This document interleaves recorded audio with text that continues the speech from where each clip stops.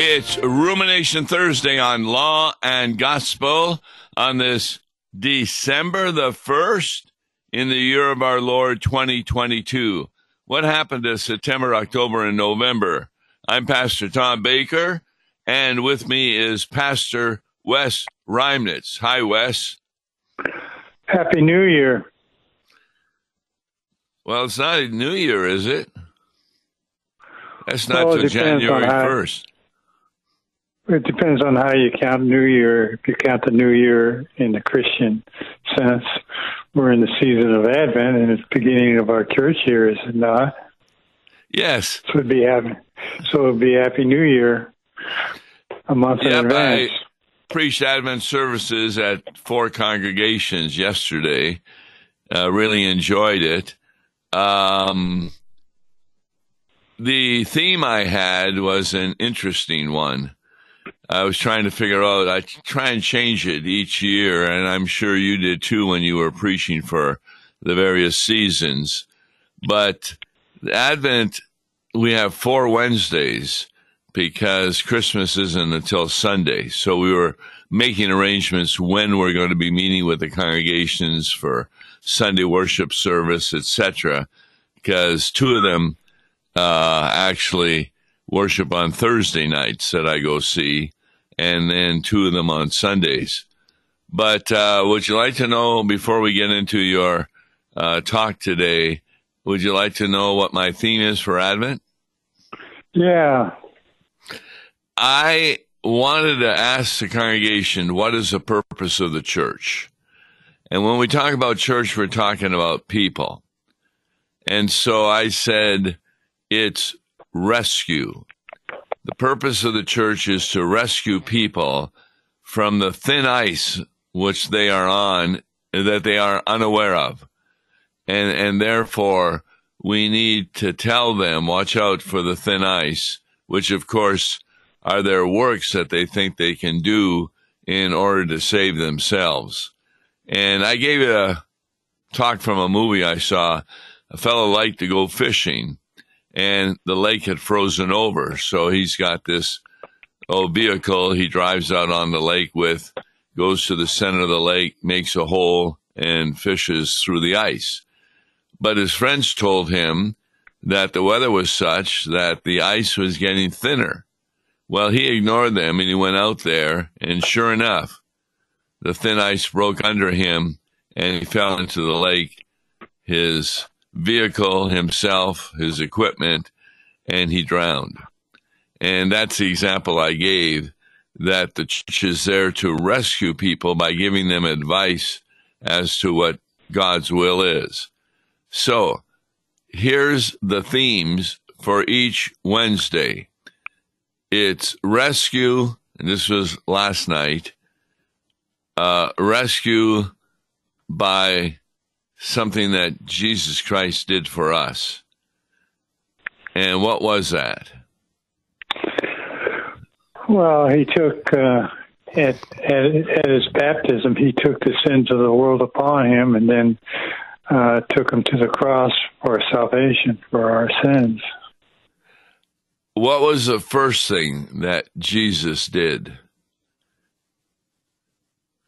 He became a human being. Oh, incarnation. Exactly. So here's my themes.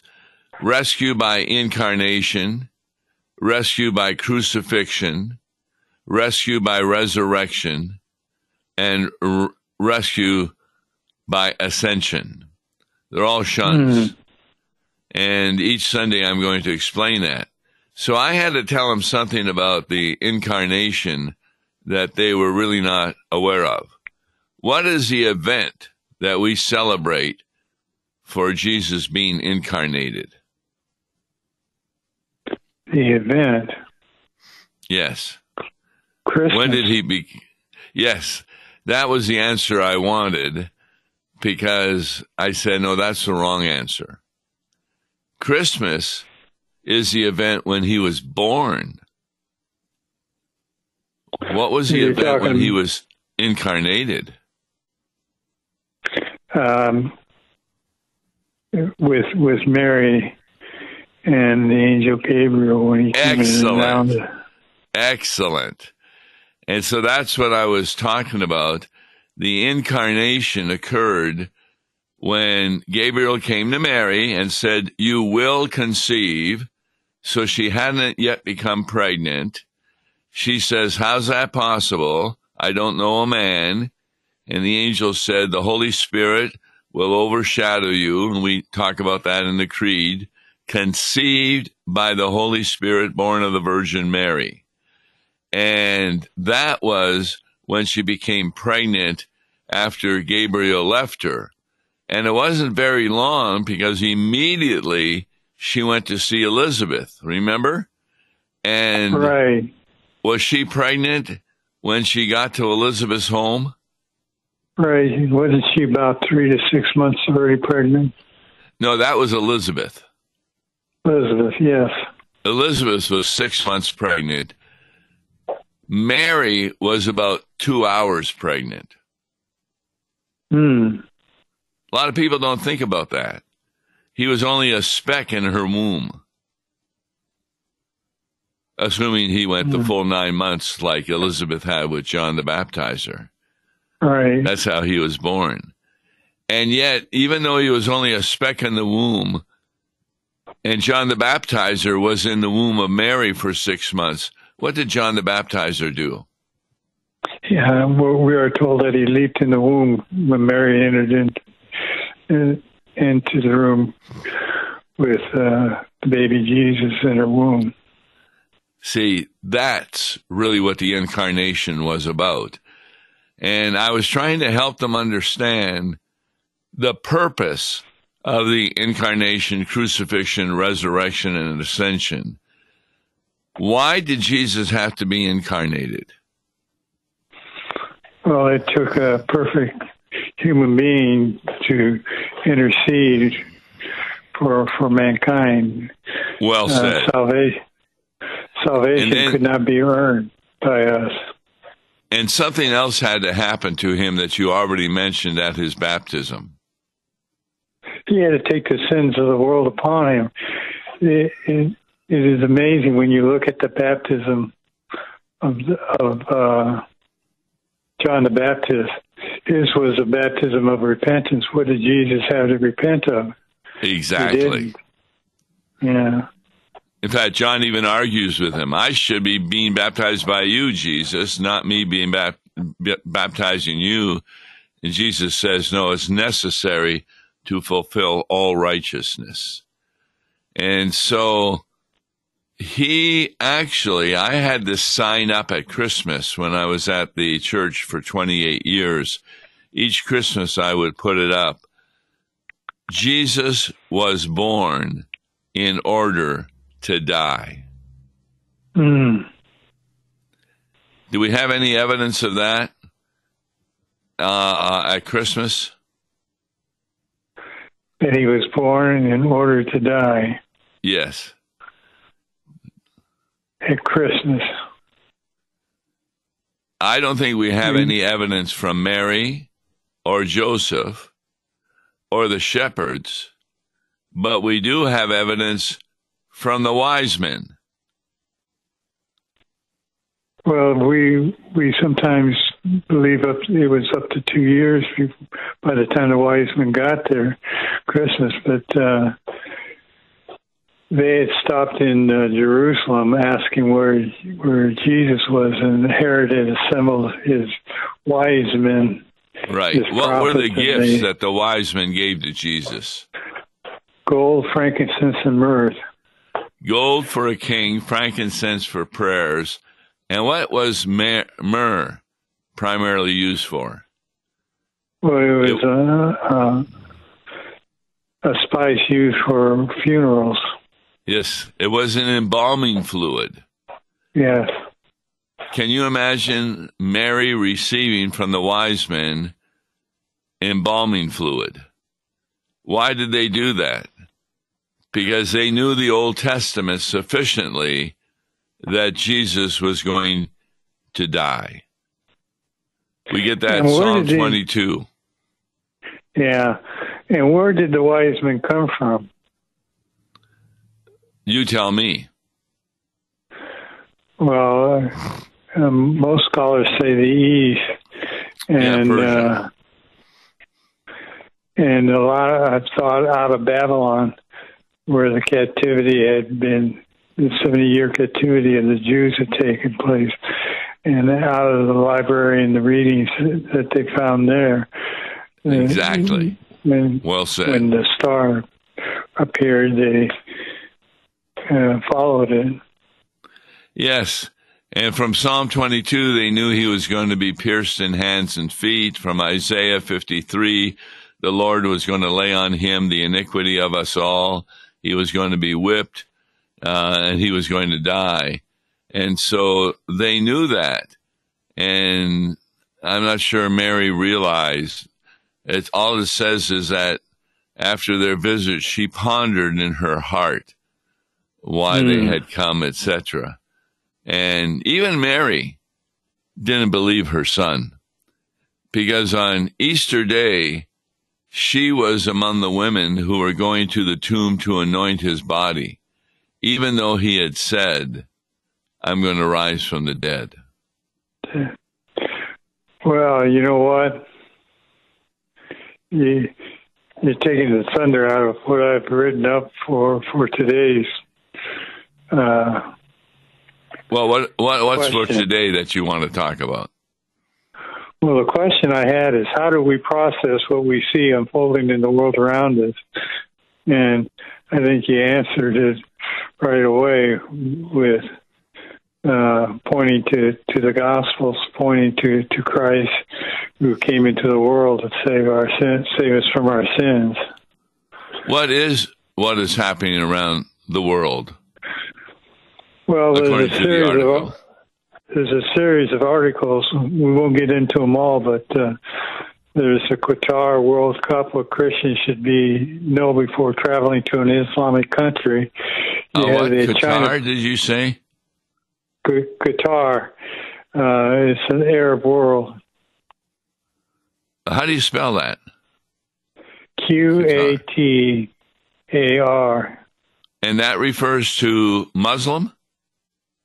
It's a Muslim country where the World Cup of soccer is going on right now. Oh, that's right. Yeah, the Americans beat Iran. When do they play next? I think they play Saturday. They play Saturday against the Netherlands. Yeah, that's right. But the State Department issued warnings that you got to be careful as an American traveling over there, that First Amendment protections of the U.S. Constitution don't apply to citizens outside the United States. So they have to be careful where they assemble and what they say. Are all the soccer games played there? Yep. There's 8 stadiums. Wow. And I have not been following that very much. Americans made it to the final 16, and they had to beat Iran in order to. Right. It's Iran. They don't like being called Iran. And the soccer team for Iran was threatened. Their families were threatened with punishment and torture if the team didn't sing the national anthem. In the United States, they take a knee when they want to protest something in America, but in Iran, when they didn't, at a previous game, sing the national anthem, they were threatened by the government that if they didn't sing it, that they would torture their families. Wow. Quite a different system of things there. In fact, the State Department even said that Americans shouldn't wear a cross on a necklace in the country, that it could be construed as proselytizing the gospel to a Muslim. Well, I do know that when our military goes there, they're not permitted to hand out Bibles. Yes. Yeah, that's called proselytizing. and you're trying to convert somebody over to the Christian faith, and it can even carry a death penalty to it. Do we have any that have been arrested or prosecuted or tortured yet? I've been watching it. Not that I can see.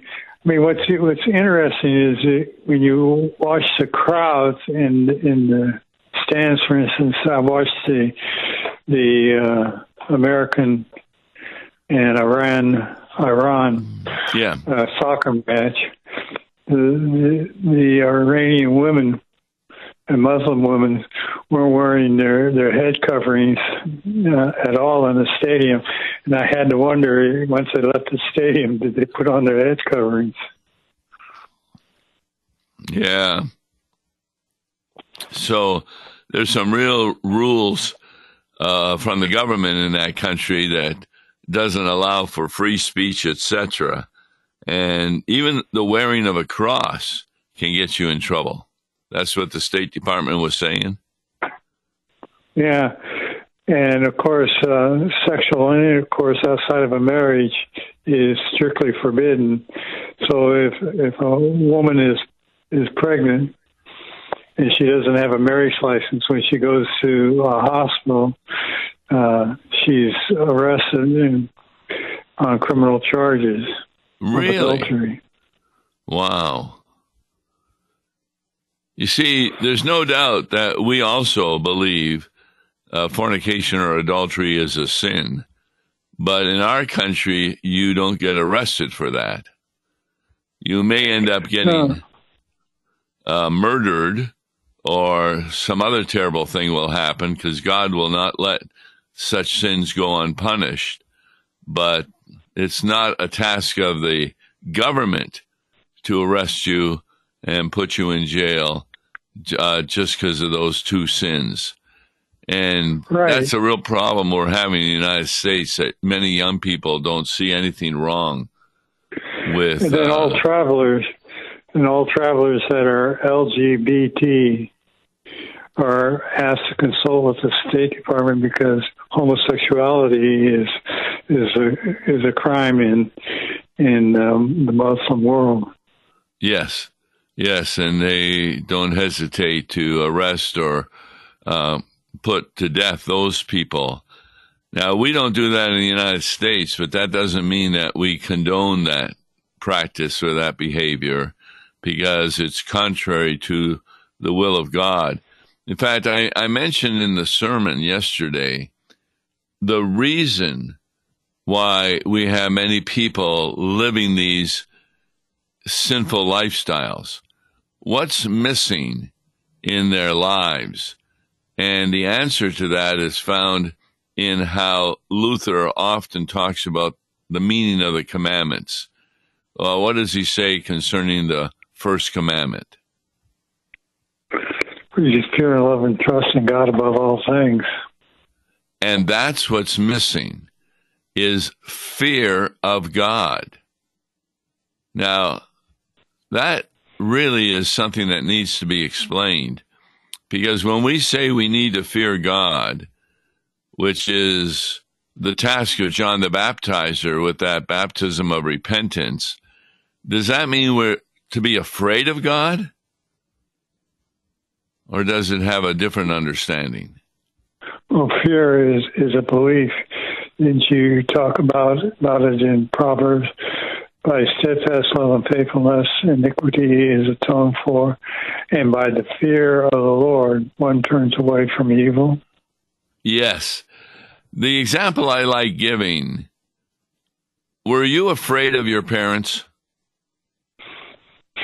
It depends on what I did. Well, I was never afraid of them. But I had fear of my parents. I was afraid of them when I did something wrong, and I knew I had consequences, didn't you? Well, I would prefer to use the word fear rather than afraid. The times that children are afraid of the parents is if their parents are alcoholic and they beat them and do things that are contrary to the will of God. But it's because of that fear of parents that they have the ability to punish you, that when you really love them, you do what they ask you to do. But a lot of times you don't. In my family, you had to be home from school by 5 o'clock because that's what time Mom had supper on the table. And I was playing baseball, and I remember one game, I was going to be the next batter up, and the bases were loaded. And I thought, well, they won't mind if I'm late because of this. And I ended up coming home 15 minutes late because I stayed for the baseball game. And I got punished by not being allowed to watch television that night. So I had a fear that, boy, I'm going to be in trouble. I better have a good excuse. But my parents were wiser than I and regarded that that wasn't a proper excuse. You know, before we run out of time, I had another question for you. Go. What did you think of the Senate bill that passed about the Marriage Respectable Act, in which they want to codify same-sex marriage as a legal basis for life in America? You're saying our Senate did that? Senate, U.S. Senate. Oh, the Senate. Yeah, I thought you said our Senate.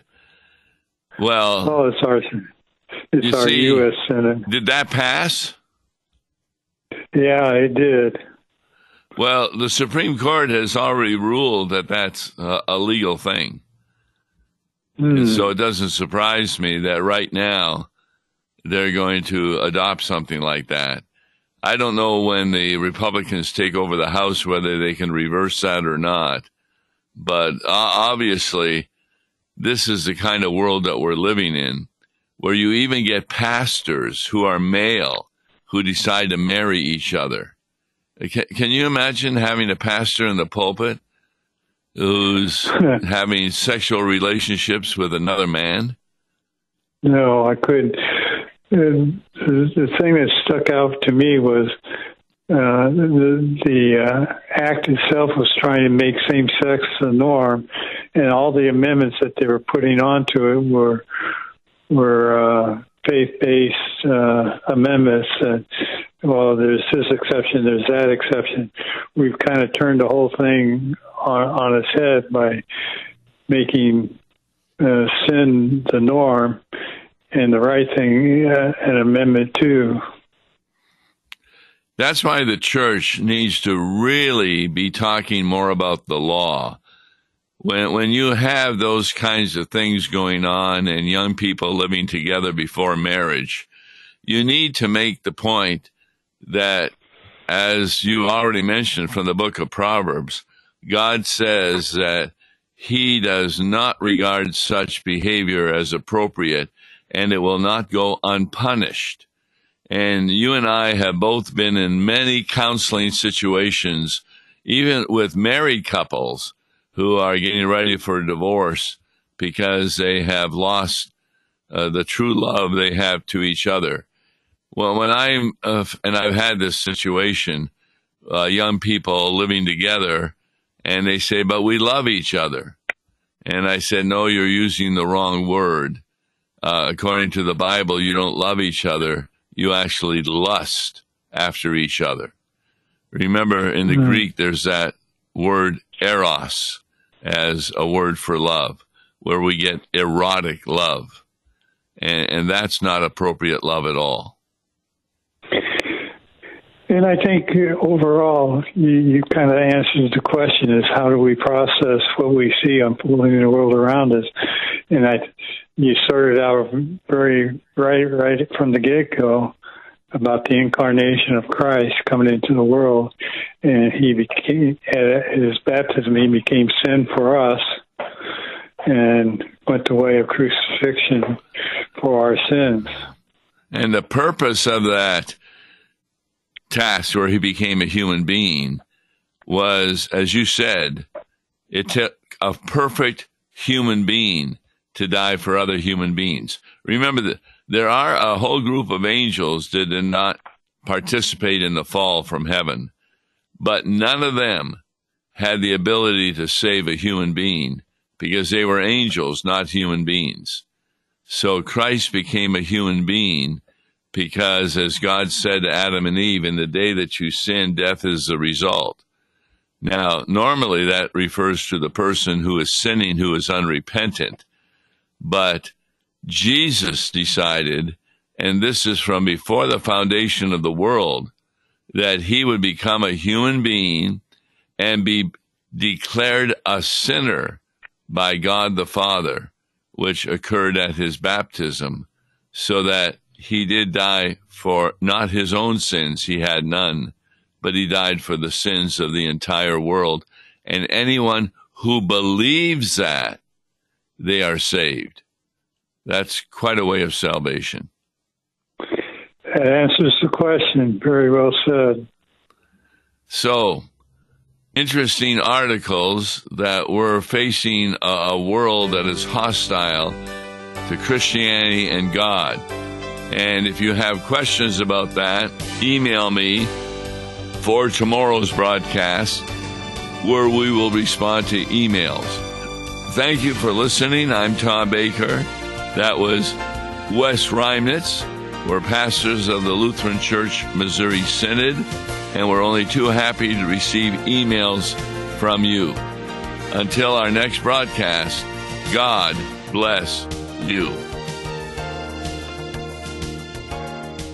Listen to Law and Gospel each weekday morning at 9:30 on KFUO. For a tax-deductible gift to Law and Gospel, please make your check out to Law and Gospel and mail to Law and Gospel, P.O. Box 28910, St. Louis, Missouri 63132, or call toll-free 1-877-267-1962. Views and opinions expressed on Worldwide KFUO may not represent the official position of the management or ownership of KFUO, the Lutheran Church Missouri Synod. If you'd like to comment on programs or topics heard on Worldwide KFUO, write us at KFUO, 1333 South Kirkwood Road, St. Louis, Missouri 63122. You can also leave a question or comment on our comment line at 314-996-1542. We are the messenger of good news, Worldwide KFUO.